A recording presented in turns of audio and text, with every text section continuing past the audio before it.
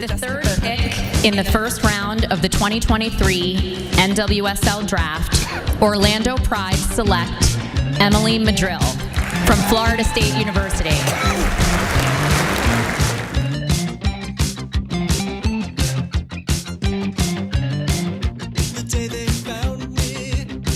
And welcome back to the Orlando Soccer Show.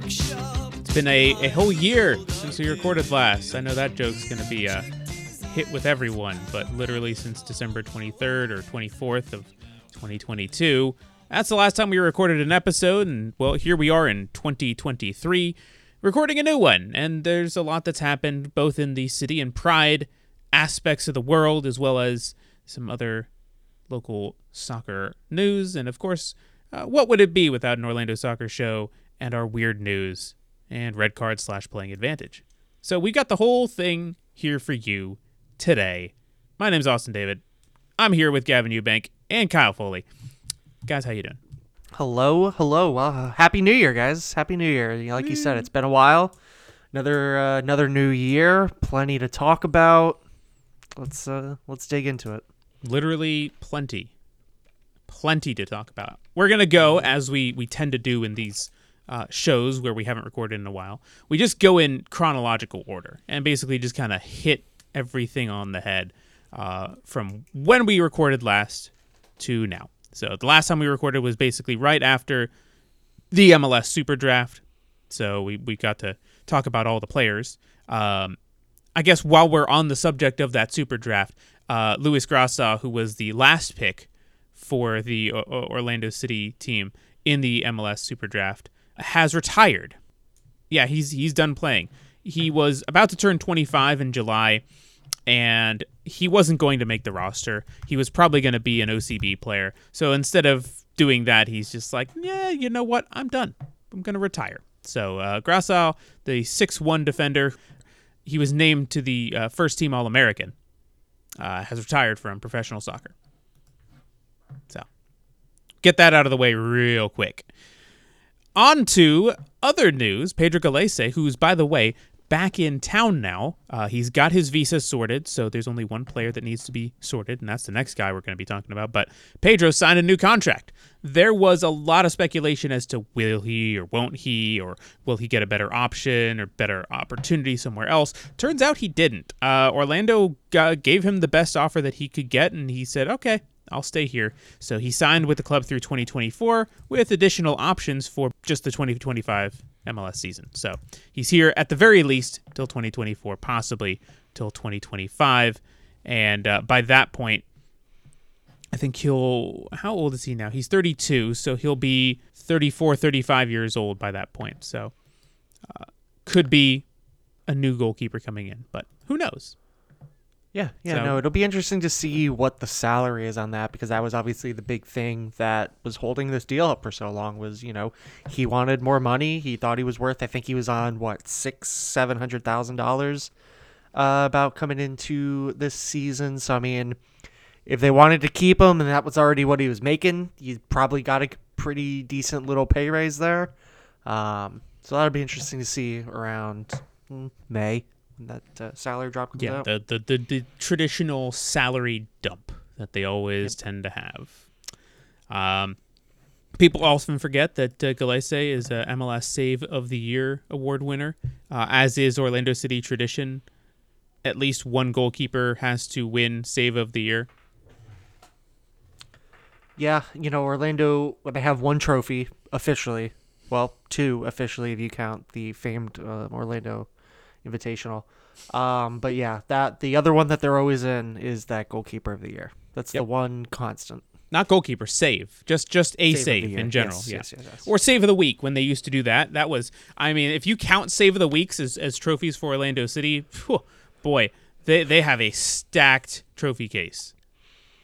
It's funny when you look back on it and just think about Orlando's had 4, 5, 6 different starting goalkeepers, consistent, normal, everyday guys, and they weren't really great goalkeepers, but they faced so many shots that they every now and again they would just make that stupid save that got them on the highlight reel, and it was just every year, at least a couple times. You'd get it from Tally Hall, and Joe Bendick specifically. Mm-hmm.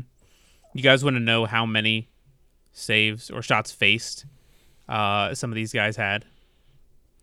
It is really wild. Traditionally, was like a lot. Traditionally, it was like the top three or four in the league. In Joe Bendick's 92 appearances for club, he faced 488 shots, saved 318 of those. 65% of those he saved. He should be legally eligible to apply for like VA assistance or something because that is insane bombardment that he was put up against. Isn't that, if I'm doing the math right though, isn't that fewer than 5 a game on average? I know that's still a lot. a lot. Yeah, he allowed 170 goals in 92 games. Yeah, which is less than 2 a game, which again, still a lot, but it's 1.85. In comparison, could have been better. Could have been worse. In comparison though, Pedro, in his 83 appearances for the club, has allowed 109 goals after facing only 338 shots. So a much worse save percentage. No, his save percentage is actually 68% compared to Joe Bendick's 65.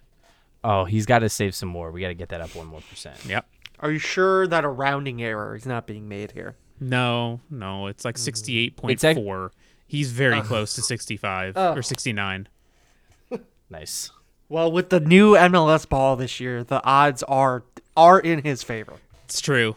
I will say though, like it's written in the stars and on the ball. One way or another, he's gonna get there.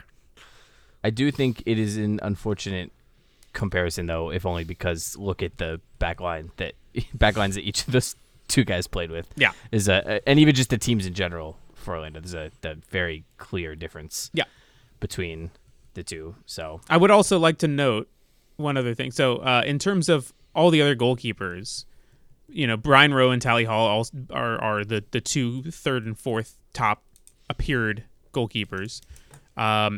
Brian Rowe, in his career, ladies and gentlemen, in 37 games played, allowed 57 goals after facing 186 shots, which makes his save percentage 69. Nice. Wonderful. Of course, he did finish 9, 16, and 12 compared to Joe Bendick's 25, 41, and 26. That's win-loss draw in terms of records.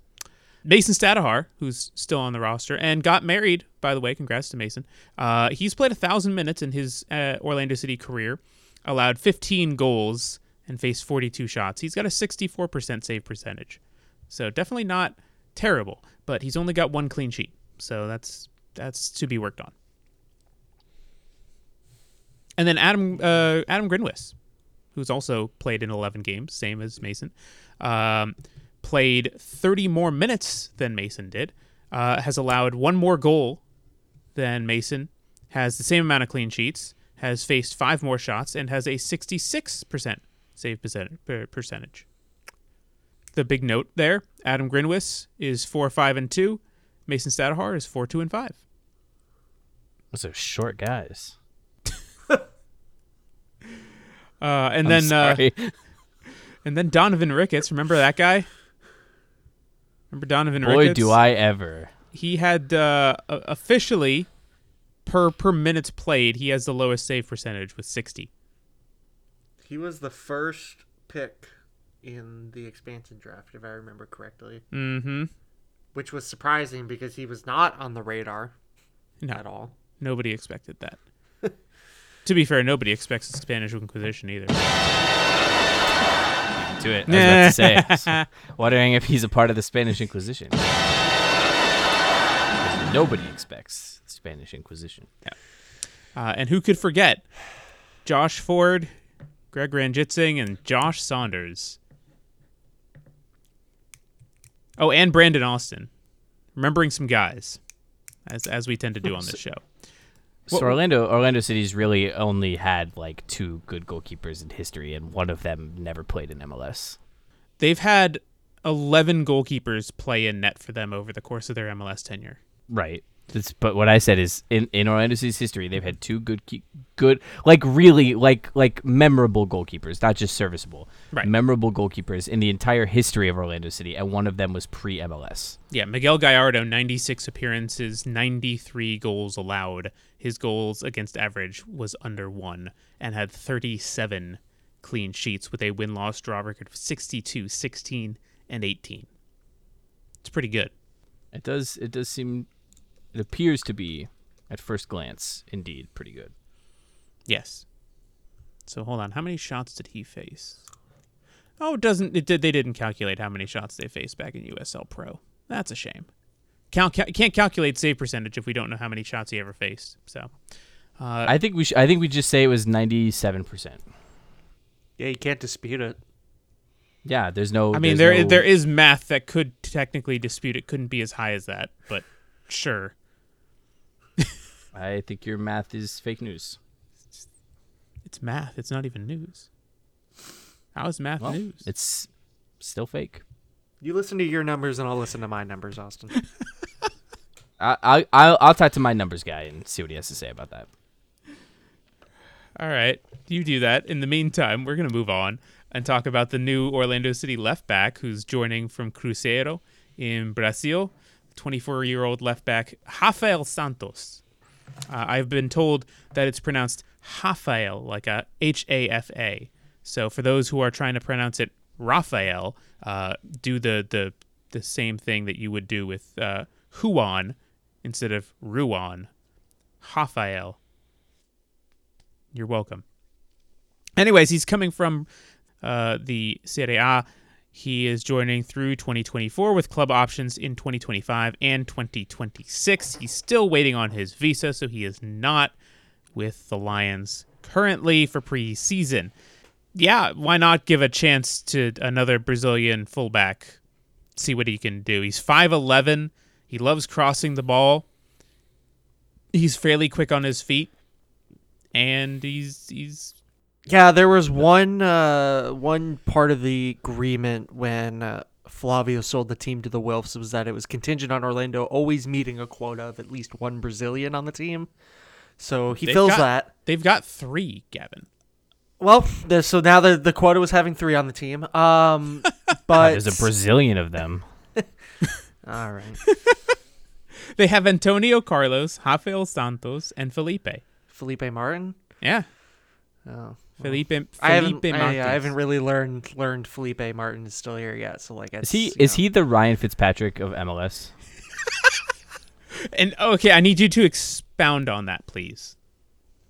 Oh, for people who may not understand this reference, is that Yes. what you mean? So, Felipe Martins, and I'm double checking like the exact number, so give me a moment while I pull this up. But Ryan Fitzpatrick is an NFL quarterback who notoriously played for virtually every NFL team. Like he has the record for like most teams he's thrown interceptions for. Like it's ridiculous. This guy played forever, and he played for so many different teams and was never the guy. Right. He was like a stopgap or like would replace someone. It would do decent sometimes, but was never the guy. Right. It was So how many great. teams did Ryan Fitzpatrick play for total? I haven't put up the Ryan. Hold on. You get Ryan. I have Felipe in front of me. Okay. Yeah. Okay. Why don't you give me? So I believe that Felipe Martins is at least as close I would to. I don't know if there's anyone who's played for more teams. Oh, in MLS. Kai Kamara by far. He's probably played for double the teams. You are Felipe correct. Martins. Kai Kamara, well, depending on where he signs next, will have played for just about every team in MLS. But he's also been around for as long as he has been. He has also, though, at certain points been the guy, like been the striker for He a was, team. Like yes. He's had some really good output. It's not he's a guy who you remember, whereas a guy like Ryan Fitzpatrick is someone you go, oh yeah, he played there, and I don't remember what he did. I remember there were memes, but it wasn't ever like, oh, he like was delivering things for your team. Yeah. I think Kai Kamara has played for 10 MLS teams. 9. He's played for 9 teams. 9 teams. Okay. Well, Felipe, because he did the Crew twice. He did the Crew twice. He did Sporting Kansas City twice, I think. Yeah. He's done a lot of moving around. Has Kai Kamara. Anyways, Felipe, back to him. I was gonna say, yeah, For he's played for. Well, I was gonna say I just wanted to finish on Rafael here. It's Rafa, yeah. Rafael. I mean, it sounds like a good signing. I would think he's probably below Luca Petresso on the depth chart. I mean, I could see them battling it out for a starting spot. Especially depending on how long it takes Santos to get here. It could just be Petresso by default. I think it's going to be one of those things where Petresso starts because he's been in preseason, and then it's going to be probably Rafael Santos. Yeah, I mean, because he's young. In the quote here from Luis Muzzi, it's technically gifted left back, great touch on the ball, and creates danger in the attacking third with his crossing and set piece abilities.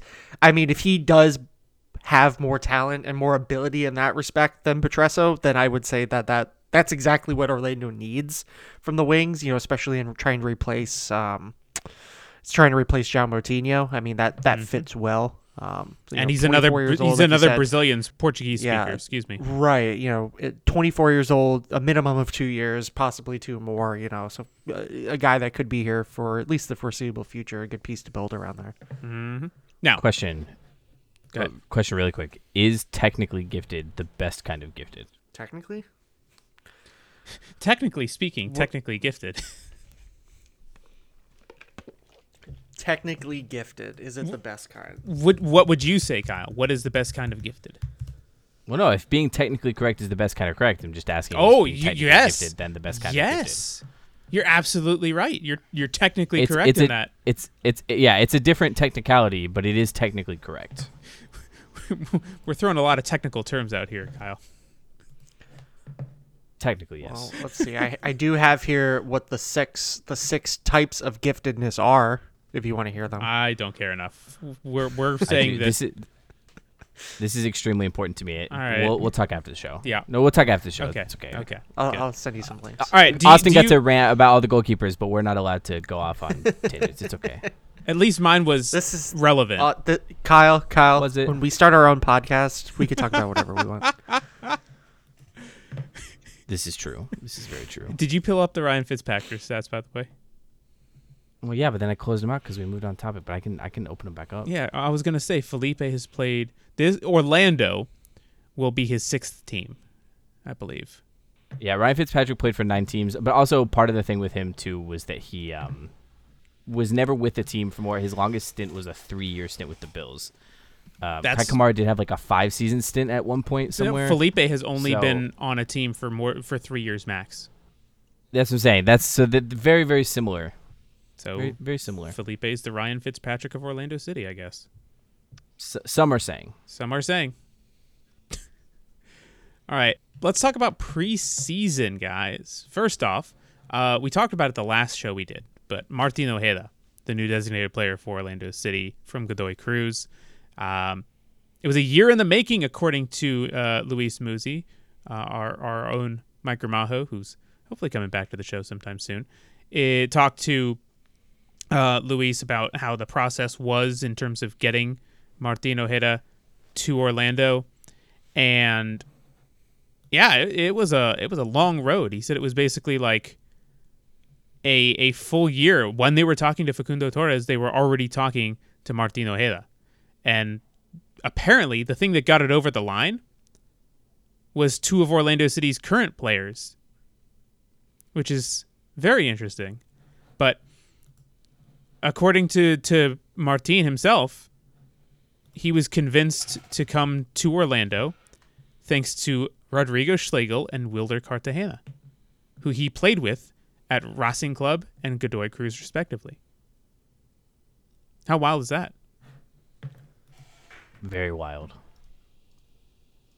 If it were a water park, it'd be Wet and Wild. Yeah, but Wet and Wild closed down, so... Yeah, rest in peace, though. Here's some fun breaking news from Tom Bogert. MLS has announced that the allocation order is no longer in effect. Huh. So St. Louis City, who had the top spot, because that was taken away from them, they will retain first refusal over one player of their choosing who was on the ranking list. That's All a very right. MLS thing to do. So MLS rule, I swear, nothing matters and the rules are made up. yeah, but now it's open. Everything is ready to go. I think everybody should just get a random veto, just in life. 3:00 on a Friday for a rule that was about as MLS as it can get. How does that even? It's peak MLS. Yeah. Absolute peak MLS. All right, I'm sorry, Austin. Continue. I was just reading about like the allocation order stuff. Apparently, like it screws San Jose from getting a player because like another team wanted the player, and now because they had the allocation order, they were, in the front runner to get him, and now it's like, never mind. So it's just funny that this has just been like randomly announced. Like Major League Soccer has put out a statement on it and everything. Yeah. That's funny. This is. I'm sure that Paul Tenorio and Sam Stejskal are celebrating and crying at the same time. Yeah. Somewhere. This is both the best thing and the worst thing that's ever happened to them. Well, at least they don't have to keep track of all the allocation order anymore. Well. But also, do they have to change their name of their podcast, which was called Allocation Disorder? Official statement from Paul is that don't think we'll be changing the podcast name, though. So okay, well, there you go. Huh. Well, I guess whenever Orlando had their high allocation order, they traded it away, and so that's at least they got something for it. Unlike Toronto, who had the number 2, they are screwed. Unfortunate. Anyways, the Martin Ojeda, great signing. How did we get from one place to the other? Have you met us? Yeah, I know. It's pretty much what we're best at. All right. Any thoughts on Martin Ojeda? I know it's very early, but he seems like a very good piece for this team in the attack. Can play on the wing, can play central. Yeah, I like what you just when we're talking about like not knowing who is going to be the firm starter from the get go. Like that to me seems like it's a good thing that there's some competition with two where this new signing might actually. I mean, they're both new, but where there might actually be competition for playing time in a way that is beneficial and not just competition because players stink. So I'm very excited. Like Gavin said, bringing in young, technically gifted players is always a good thing. And the club talking about, wanting to make a push for winning MLS Cup and doing things that are actually like really valuable and good. So I think these are the types of moves you have to make if that's what you want to do. Yeah, I mean, I'm excited about. I mean, obviously, a designated player, he's going to be out there, but I'm excited about how Oscar Pareja, and I do not envy him in this role. This is a good problem to have, is how you're going to fit all of these players into the field in general. I mean, you've got Facundo, you've got Gaston Gonzalez coming back, who is really a player that we don't necessarily know what he's capable of. We think he's a very talented young player, and we think that he might be an impact player finally getting to join them. And you have Ojeda out there. You still have Mauricio Pereira coming back. I mean, I'm excited to see. I think really, and obviously I've mentioned this a lot before, like my favorite times in Orlando City was when they had that attack in 2020, 2021, where you have all these guys that were so interchangeable, that everything was so fluid and everyone was moving constantly. I think that this group gives Oscar the ability to go back to that style of play if that's what they're planning on doing, and which was arguably when Orlando was playing their best soccer over the last 3 years. I'm excited to see what the first few games look like, and knock on wood, just everyone stay healthy. Yeah, and again, having Gaston Gonzalez back after missing all of last year, he's basically a new signing, mixed in with Ojeda, mixed in with Facundo Torres, mixed in with Cara, who's probably going to get a lot of service now, might actually score a big number of goals. It could be a very exciting time for the attack in Orlando City. Plus, I mean, we're not even talking about the draft picks with Duncan McGuire and Shaq Muhammad, who are very good in their own right. Definitely very exciting times for Orlando City in their front attacking aspect of things, because like last year they struggled a lot. You know, when certain players were out, they didn't have any depth to be able to put players into places and have them play. And now they've got tremendous depth, it seems. So for all these tournaments, they're going to be really playing. haven't even we still really haven't even seen that much from Ivan Angelo either. We don't know what. Sorry, repeat. Ivan, however you pronounce it. Ivan Angulo. Angulo, yes, isn't that what I said? You said Ivan Angulo. Angulo. I mean, those are the words. It's not an Orlando soccer show without Gavin Ewbank mispronouncing someone's name. Also, not an Orlando soccer show without Austin David correcting someone mispronouncing a name. It's true. I do like to be correct in those things because I know, being in broadcasting, how much people actually care about pronunciation. Especially players' families. They're the ones who care the most because like that's their kids out there. They want their names to be pronounced correctly. No, I used to kind of think it was silly to always care. Like I think if you make a mistake, like it's not a malicious like nasty thing. Like mistakes happen, whatever. But I've definitely kind of realized after talking to people with like ethnic names that are typically pronounced wrong, I'm like, oh yeah, it's not that hard to just try to learn to say it right. If you're gonna mess it up, it happens. But yeah, it really matters to people. Yeah, it really matters to people, and so I think that should also. I think that then. In my defense, he also did not play a lot last year. Therefore, I did not hear his name a lot to be on my mind. But I agree with what you're saying because as an award-nominated podcast, you got to get the little things right. Gavin, I regret to inform you, he did play in 9 games, so it was about the third of the season. 10 matches, actually, Austin. Ooh. Well, 9. Sorry. He played in 9 MLS games and 1 playoff game. That's not even counting all the games that he played in the, what's it called? League, or the U.S. Open Cup, is what I meant. How many of those appearances were starts and how many were off the bench? Like the minutes matters. He only played in 1 game in the U.S. Open Cup, so he played 11 total games with 7 of them being starts. Okay, because he played 700 minutes, which was actually it was 300 minutes less than Andres Perea. So I'm seeing on Transfer Market, and whatever you're looking at is probably more accurate, but 548 MLS minutes. Yep. And 83 Open Cup minutes. Plus playoffs. Oh, plus playoffs. You're right. Plus 70. I see. Yep. 77 MLS playoff minutes, plus 83 minutes in the U.S. Open Cup.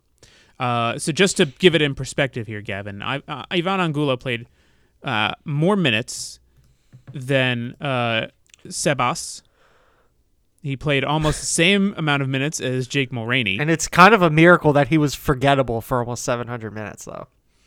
Yeah. He played more minutes than Nico Gioacchini. He played more minutes than Sylvester van der Vader. He played more minutes than Tesho. Played more minutes than Wilder Cartagena. That's a name I haven't heard in a while either. So there you go, Gavin.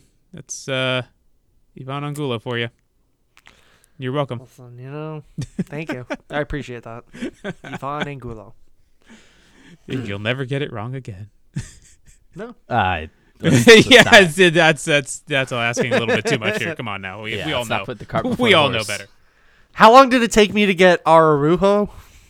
A little too long. Yeah, you're still not even getting it fully. But anyways, Cesar Araujo. Araujo. That's what I did. Araujo.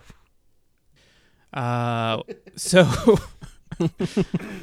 folks, we're back. We're back in early preseason form. Let's just put it that way. Yeah, let's put it that way. Yeah, we're still getting up to match fitness. Hey, speaking of preseason, the schedule for Orlando City's preseason is out. They are heading to IMG Academy starting next week for a full week of 2 and 3 a day practices. It's going to be intense. It's going to be hard, and it's going to be kind of nice because it's some good weather out there. So they're going to be playing a couple closed door scrimmages, which are not on the calendar because Well, it's just going to be on against the teams that are going to be out there. They're nothing official, and nobody's going to be reporting on it. So you won't even know it's probably happening. And that's pretty much it. Then, once Orlando City gets back on January 28th, they're going to be playing a midweek scrimmage against Adrian Heath's Minnesota United on February 1st. Closed door, of course. Then that Saturday, they're playing FIU, also closed door scrimmage. The next Tuesday, February 7th, a closed door scrimmage against to be announced. They have not actually figured out who they're going to play yet. Then that Saturday, they're playing the Colorado Rapids in a closed door scrimmage. Then another Wednesday scrimmage against Stetson University. And then finally, rounding out that week, they're going to be playing against the New England Revolution. This is open to the public at Exploria Stadium. And not only that, but they're going to be announcing the new kits on that day. Now, I have seen the kit. I'm sure a lot of people have seen the leaks for the kits as well. They're not exactly what the leaks show. They're close, though, so you kind of get an idea of what they look like. So from what you can see, based on the renderings from the fans, what are your thoughts on the kit? It's nice. I mean, I think it's nice and slick, and it's definitely sharp. I haven't been a fan of most of the kits, but, they're just not my exact style. The 2017 was probably the closest one, but the collar kind of killed it for me. But this will be nice, and it's got the gold in it. It's got the most gold that we've gotten so far, so that's important. Yeah. I have also heard a rumor. This is just a rumor that Orlando will be getting another kit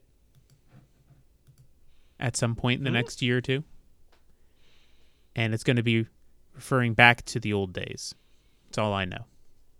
Or that's all I'm allowed to say. They're finally going to do a legacy kit. That's what I'm hearing. I guess, in a way, one would make sense if that was something they were looking at next year. Yeah, well, the prior ownership did not like looking back at the past, and the new ownership is very much pro-history. They like being a club that has been founded on the I guess the quote-unquote backs of Orlando. So they like to be able to pay homage to it, and in doing so, being able to release a kit showing that. So don't know the timeline for it, but once I do, I will let you all know. So very exciting times for Orlando Cities and their kits. Outside of the preseason schedule, their first game of the season is obviously against the Red Bulls on Saturday, February 25th. Outside of that, they transferred Jake Mulroney. Who? Exactly. I mean, we did just talk about Jake Mulroney and how many games he played and started. He did not provide. I don't think he provided a full assist. I think he scored a goal against Miami, but it didn't actually count because it was an own goal. He just put the ball into the box. No, in his 18 games, he had 0 goals and 0 assists. Yep. Yeah, I mean, I'm on the record. I'm on this podcast. I wasn't necessarily a big fan of his. I didn't think he provided almost anything to the field last year. And given that the team does have, depth now at that position, at his position, moving on and saying, hey, if you've got somewhere else you want to go, we are here to make that happen. So works out for all sides. Best of luck. Yep. Now, the last thing for Orlando City before we move on to the Pride is there is a rumor, and I have heard it's pretty advanced in terms of their sale and their agreement. It's just waiting on visa stuff. That Orlando City is going to be bringing in a 21-year-old striker by the name of Romario Enrique as a U22 initiative. As a backup striker, they're going to be paying a $3.5 million transfer fee. Interesting. Now, it is interesting in that regard. but it also makes you wonder if they have something else in place regarding Erkin Kara. I don't think so at this point. Maybe not at this point. Maybe but it not could this be year. Saying, all right, you've got, the summer window. We don't, very clearly they're making up plans based on what they saw last year to say maybe this isn't going to be the right fit. He's, if the summer rolls around and he's still not working out, all right, we're going to start aggressively shopping him at that point. Listen, But having competition is not a bad thing. no. Well, and having a plan when you have bringing in young strikers to possibly potentially replace a somewhat older one, like that makes sense. That squares. Right. Yeah. And yes, having depth is very good. We like that. Yes, depth is always good. Replacing a 21-year-old with a bevy of upside replacing Tesha with that is definitely something that is preferable. Tesha was on his way out, and now this kid's on his way up. So there you go. Yeah. Alrighty then. That's all for Orlando City in terms of their preseason stuff. Looking ahead into the season, the League's Cup groups have been announced, and Orlando is going to be in the same group as Santos Laguna and the Houston Dynamo. All these games are going to be played in late July of this year, so the league is going to come to a standstill while these games are going to be played, and that means Orlando City is going to be... I'm not exactly sure how they're playing these games. Did they announce that? Is it like What do you mean? home? Are they home and away for both games? Well, like you said, all the games are in the U.S. I would think maybe either that or there's a hub because all these teams are split into like certain Groups. conferences. So Yeah. they are South 2, I think. South. It does say Orlando City to host Santos Laguna. And Houston. So And FC Orlando, Dallas. no, not FC Dallas. Houston Dynamo. Houston Gavin. Dynamo, yeah. Yeah. So yes, they might end up just hosting the games here, and then Santos and Houston will play in Orlando as well. Yeah. It says that in addition, season ticket members. Yeah, so season ticket members get tickets to both home matches during the group stage. So That's that would Santos and suggest Houston. that they. Yeah, so that would suggest they host both of those. There might be a game in Houston against Orlando, but I don't know. No. Well, yeah. How many games?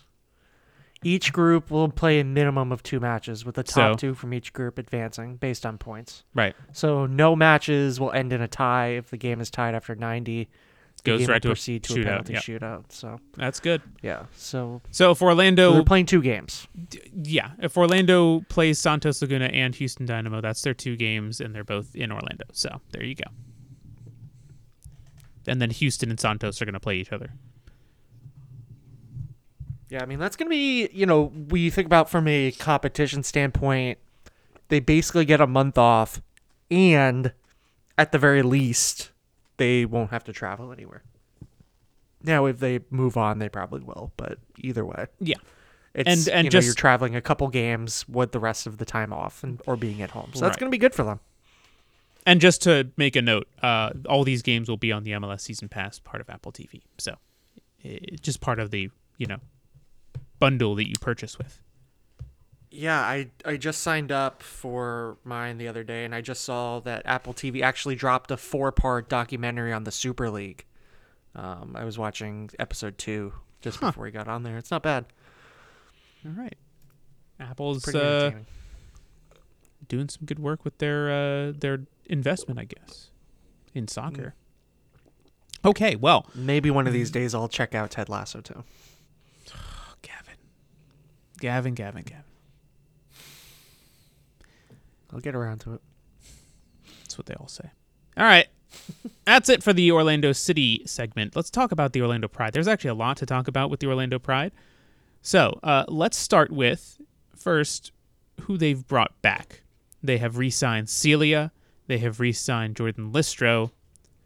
both to new contracts. The only two players that are currently out of contract that haven't signed anywhere new is Toni Presley, who's the longest tenured Pride player on this team. She was there in 2016 when the team was founded, and she's been there ever since. And Courtney Peterson, who was drafted by the team, played its left back, but has not been very consistent in terms of her appearances on the field. And so, outside of that, Maggie Doherty-Howard has signed with San Diego, and Darian Jenkins has announced her retirement. Those are the two players that Orlando lost from this past season. And it just so happens that MDH, Maggie Doherty-Howard, was the leading goal scorer for this team. And Darian Jenkins had scored 4 goals, which also technically across all competitions led the team. So MDH led the team in the league, and then overall, Darian led the team in goals. So that's a lot of their offense gone, right? Well, Orlando has done some work to try and address that. Not only have they gone into the NWSL draft and picked up 5 new players, including 2 new center backs, which I'll get to in a second, but they also signed a very, very intriguing player, Brazilian national team forward Adriana. A 3-year deal, bringing her in, and I mean, she's a day one starter right off the bat. 26 years old, so by the time she's done here in Orlando, she'll be just pushing 30, but she's playing and starting for the Brazilian national team. She actually scored at Exploria Stadium back during the She Believes Cup last year, I believe, when Brazil was here and they were playing Argentina. So she's already scored on that field, very familiar with it, but she's played 143 games with Corinthians and scored 72 goals, which is the second most in club history. That's pretty good. So, I mean, honestly, the Pride needed somebody to score, and they brought somebody in to score. Yeah. I mean, I obviously learning about her through reading the press release that came out. I mean, very decorated, very talented player. Up and coming, you know, she's someone that will be competing for a roster spot to possibly be at the World Cup this summer. So between her and Marta, you know, that's 2 players that you could be looking at missing some time. So from that point of view, it's, you know, important to note. But I, like you said, right away, she should step on the field, and if the pieces are around her to make some things happen, could be a good year for her. I agree with that. And it just shows the fact that they're actually spending the money that they have. They have over like $2 million in allocation money. Might as well use it when you can. Mm-hmm. So that's very exciting. Now, back to the Pride's draft. I mean, this was big. They had, I think, 9 picks going into it. They sold the number 2 overall pick, like right off the bat. And so they went down to 8. And then during the draft, they sold 2 other picks for more money and basically used all that money so far to sign Adriana. Not all of it, mind you, because they had a lot. So they still have a lot more to be able to sign some other players. But Pride came out really, really well in this draft. Not only did they pick up some very high-quality starting caliber center backs, but they also picked up some very, very good depth in terms of the attack and in the midfield as well. So let's run down who they picked up. First off, from Florida State, center back Emily Madrill. She's a bit undersized at 5'9". She can play as a fullback as well as a center back, but she's very mobile. She's very good feet, and she's got very good positioning.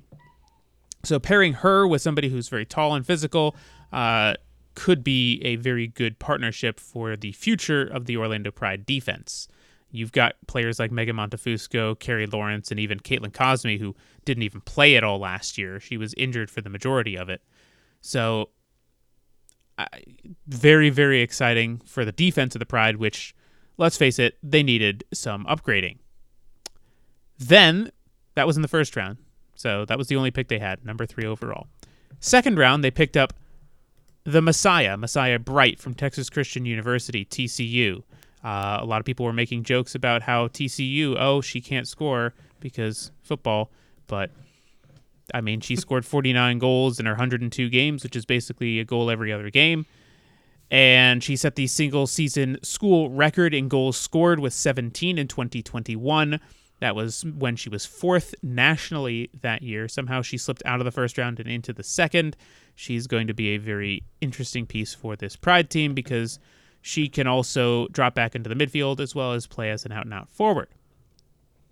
Then in the third round, after they traded away 2 of their picks for $75,000 in allocation money, they picked up UNC center back Tori Hansen. She was a first-team All-American, contributed to 15 clean sheets this past year, got her team to the College Cup final where they lost to UCLA, started in every single match they played. And again, another center back. She's 5'10", can be a very good depth piece for this team, may even vie for a starting spot as well. And having all of these center backs can also drop Megan Montefusco into the midfield, where she played a number of games this past season and was pretty impressive, all things considered. All right. Then the last round, they picked up 2 players. One from the University of Washington by the name of Summer Yates. So go figure, Summer coming to Florida. Sounds about right. She was the 5th-year senior, all Pac-12 first team, played 93 matches in her career, 86 starts, can play as both a forward or an attacking midfielder, kind of floating around that area, playing maybe behind Marta. Has been called up to the U23 women's national team, but is very impressive, led the Huskies in goals and assists with 7 and 6 respectively. Again, good depth piece. And then the final piece that the Pride picked up is, of course, a player who is local, went to Edgewater High School, went to UCF. It's Kristen Scott. Scored 33 goals in her 72 games played for the Knights and was a very big part of the offense this year. In games that she was out, the offense was anemic. In games that she played, the offense was dynamic. That usually tends to push yourself to thinking, yeah, this is a pretty important piece in their team, so it would be a good player to pick up. And not only that, but she's also been a part of the Orlando City ECNL team, the youth side. So she's got a lot of ties to Orlando City, as well as the Pride. She's been coaching some youth teams with the Pride and the ECNL in the offseason. So always nice to be able to keep someone local, whether she makes the team or is just a national team replacement player or is she's just kind of end of the bench person. That's TBD, but good on the Pride for selecting Kristen into the NWSL draft with the 4th round pick. Okay, I've run through everything. Thoughts, guys? Anyone want to chime in here on the Pride picking up 5 new players? I mean, it's exciting to see the team getting to actually build with a coach in place. Where there can be a little bit of consistency, so we'll see how it pans out. I mean, slightly optimistic based on some of these signings, so we'll just have to see how it all actually pans out. Yep, and that's the important thing. All of these things can look good on paper. They're still not done, by the way. There's still some players that are going to be coming in. Especially, again, with Darian Jenkins retiring, that opens up another roster spot potentially for somebody else. So who knows? Could be seeing another big name coming through Orlando sometime soon. Plus, coaching staff for the Pride. Hasn't been announced yet, but Giles Barnes is going to be a part of it. I think people already kind of figured that out. So, former Orlando City players. Cool. Well, guys, some breaking news. Remember how I mentioned that one guy that Orlando City's going to sign, Ramiro Enrique? So that's still happening and all that. However, Tom Boggart and Fabrizio Romano, hey, great to have Orlando City getting covered by him. Guess what? There's another signing. It's going to be from Iceland. An international midfielder who's played for the Icelandic national team a couple times, just 4, but still international experience. His name is Dagurdan Thorhalsson. That's going to be a tricky one. Just like Gunnar Jonsdottir, Dagurdan Thorhalsson is coming from Breidablik, 11 goals, 7 assists, and 40 appearances. He is a box-to-box midfielder. Some Icelandic journalists have called him the Swiss Army knife of Icelandic football. Can kind of play in everywhere. Basically, your Junior Urso replacement is here in full, more so than he was before. So, wow, this team is deep, guys. There's a lot of depth on this team now, depending on how they sign their rookies. Man, it's exciting. I'm excited. Anyways, we've just wanted to bring that up really quickly. So let's go ahead and move on here. And so, you know what time it is. We've gone through just about everything. We've gone through just about everything Orlando City and Pride. There's no news in terms of the college realm. We talked about the college draft already for both City and Pride, so nothing really new on that aspect of things. However, hold your horses before we get to the fun stuff. The Central Florida Crusaders. Those guys, they're starting their season in just a couple of weeks. February 5th over at the Addition Financial Arena in UCF. Very exciting. Indoor soccer is back in Orlando. They are going to be hosting a men's and women's team. I think we talked about this many times before, but the season is upon us, and it's about to start. So just a reminder, it's $20 to go see both games. Men play first, then the women, and it should be exciting. You know, they got some good players, some names that most people will recognize, some that you won't recognize, and that's the fun of it. You get to learn some new faces and new players. But just wanted to give that a quick shout out. Now, okay, as I was saying, I guess it's time for our weird news and our red card / playing advantages.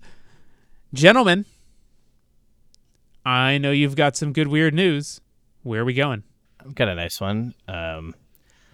So American Airlines promises flight attendants that if they don't pick it next week, they will be respected and treated with the dignity that they deserve, and they will be given a free bowl of chili. Who doesn't love a good bowl of chili? I'm going to guess, based on how many people will probably pick it next week, American Airlines employees. Probably not the biggest fans of chili. Depends on what kind of chili. If it's Skyline chili, then yeah, I yuck. Cool. All right, Gavin. I got a woman in, let's see, she was in Ontario. She got so drunk at a Marilyn Manson concert, almost said Marilyn Monroe, a Marilyn Manson show, that she blew up a house, causing over $15 million in damages. Well, she is suing the concert venue, the Budweiser Gardens Arena in London, Ontario, because that's they say it's her fault that she was served so much that she ended up going home. The suit claims the company shares liability for the explosion because it kicked her out of the venue without trying to prevent her from driving home.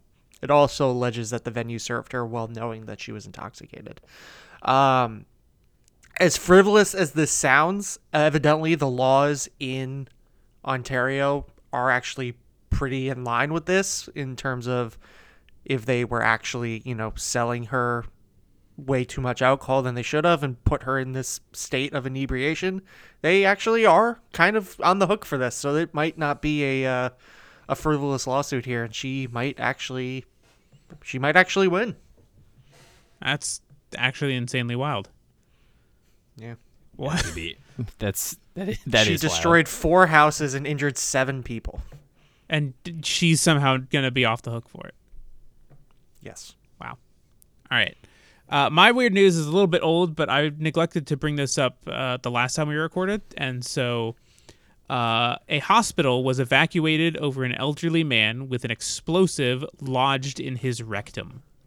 A French hospital was reportedly evacuated after an 88-year-old arrived with an artillery shell lodged up his butt.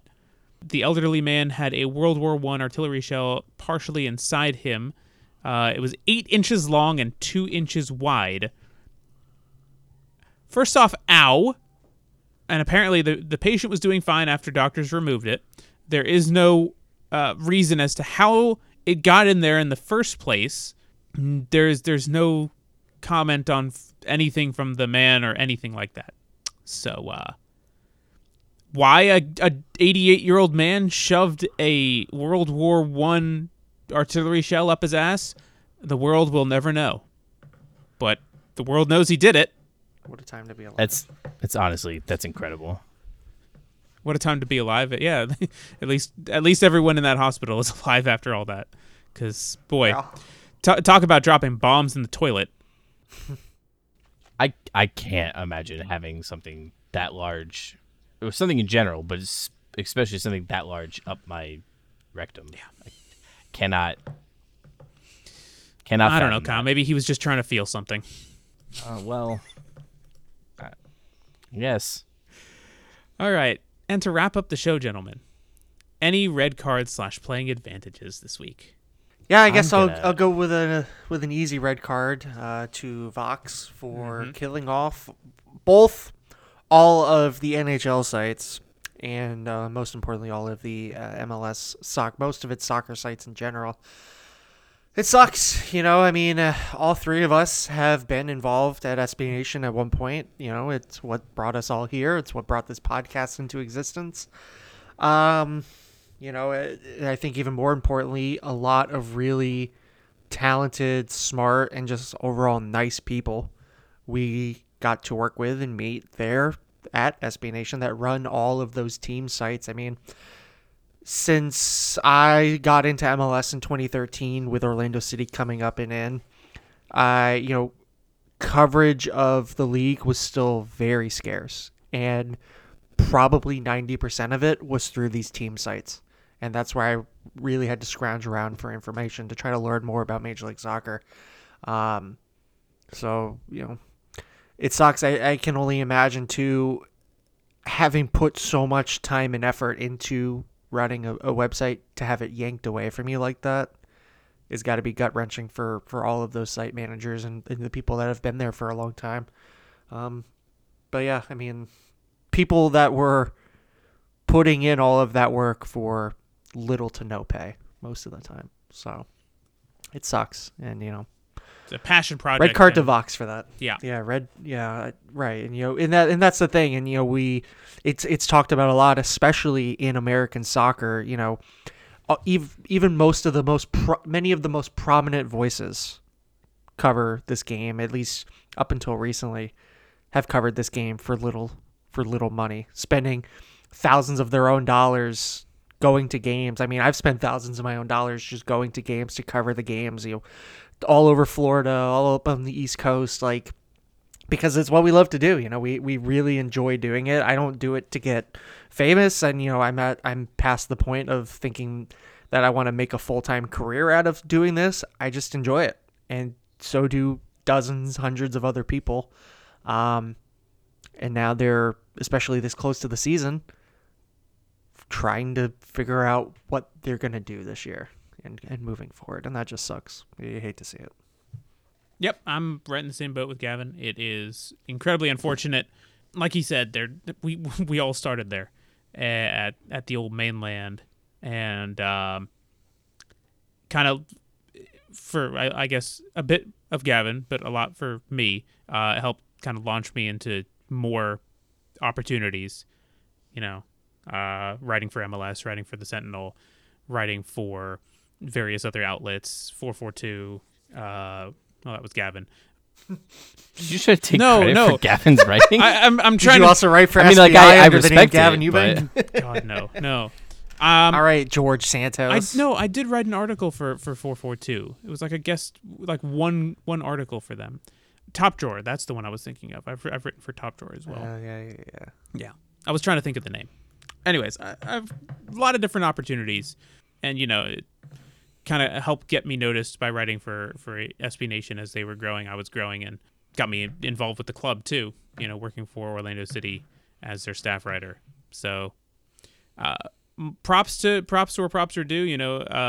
They'll figure out a way to get things back on their feet and kind of exist in some way, but it won't be the same. And I feel for everybody, not just within the team sites, but also within the general soccer sites, because who knows what the future holds for that and how they're going to approach it. Man, it sucks. It sucks. And as soccer continues to grow in the US, it feels like the coverage of it continues to shrink. ESPN's not going to be covering soccer. They're not going to carry any MLS games. SB Nation's not covering soccer anymore. A lot of the newspapers are cutting soccer from their budget. Like, it just feels like where are we heading now? Yeah, and these blogs, like I said, not only were they the main focus of local coverage back then, they are still very much that now. Like,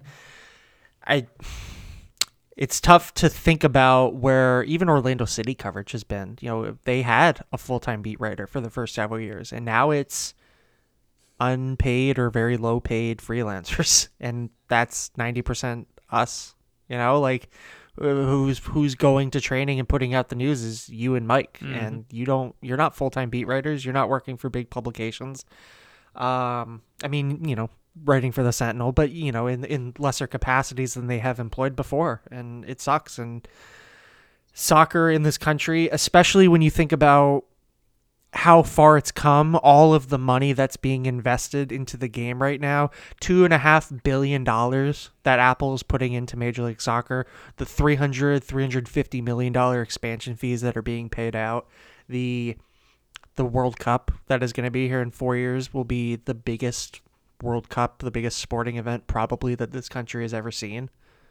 And yet no one can afford people to cover this game. How does that make sense? It does not. Sad times.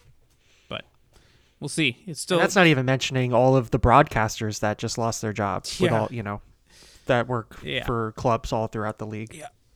I think the way they're going to be doing it is a lot of teams are moving their broadcast crew to their radio crew so that they can at least still hear, have a local broadcast. I think depending on how these Apple crews work out, and depending on who's running the Orlando City broadcast, because you can listen to those radio streams as like alternate audio during games. So that'll be a good option for fans. Yeah. That's for sure. There you go. Cool.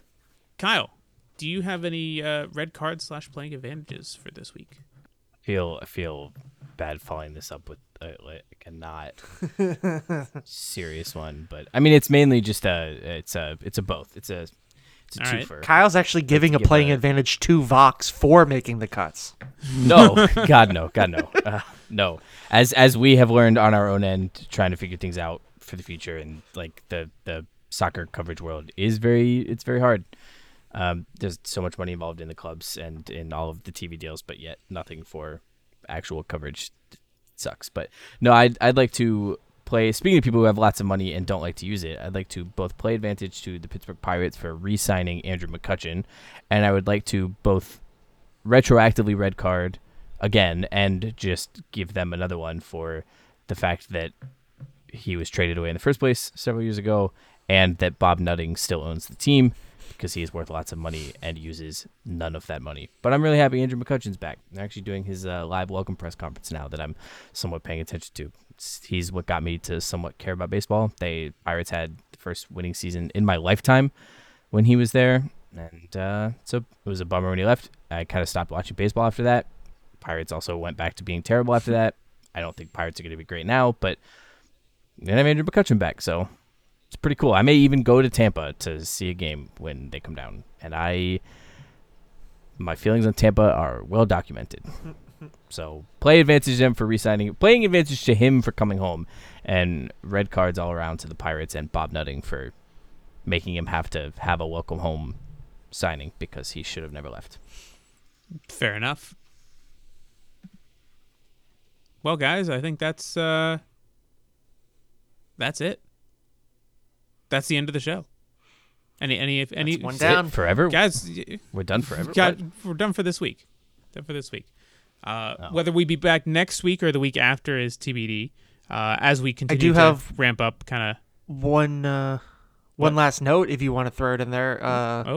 Benji Michel off to a great start with his new club in Portugal. Brian Scaretta posting out here on Twitter. Last week he played 23 minutes in his debut and drew an equalizing penalty. Today he came off the bench in the 74th and scored the final goal of a 4-0 win. So his first goal out there. Congrats to Benji. Oh, red card to Google for putting Benji's picture as Juan's. Like, come on, guys. That's a red card for anyone trying to put Juan in such a stature as Benji Michel. Yeah, they used Juan's picture for Benji Michel. Like, though you worded that was a little confusing. Yeah, sorry, they used Juan's picture for Benji Michel. If you click on like on your phone, if you go into like FC Aruca's like game sheet and you go to Benji Michel, it just shows Juan's picture. Which, great job, Google. So funny. Love it. Great job all around. Anyways, congrats to Benji. Like I said, we'll be back either next week or the week after as we ramp up stuff from preseason to regular season. So with that, thanks to Kyle and Gavin, I'm Austin. We'll see you next week or the week after. Bye.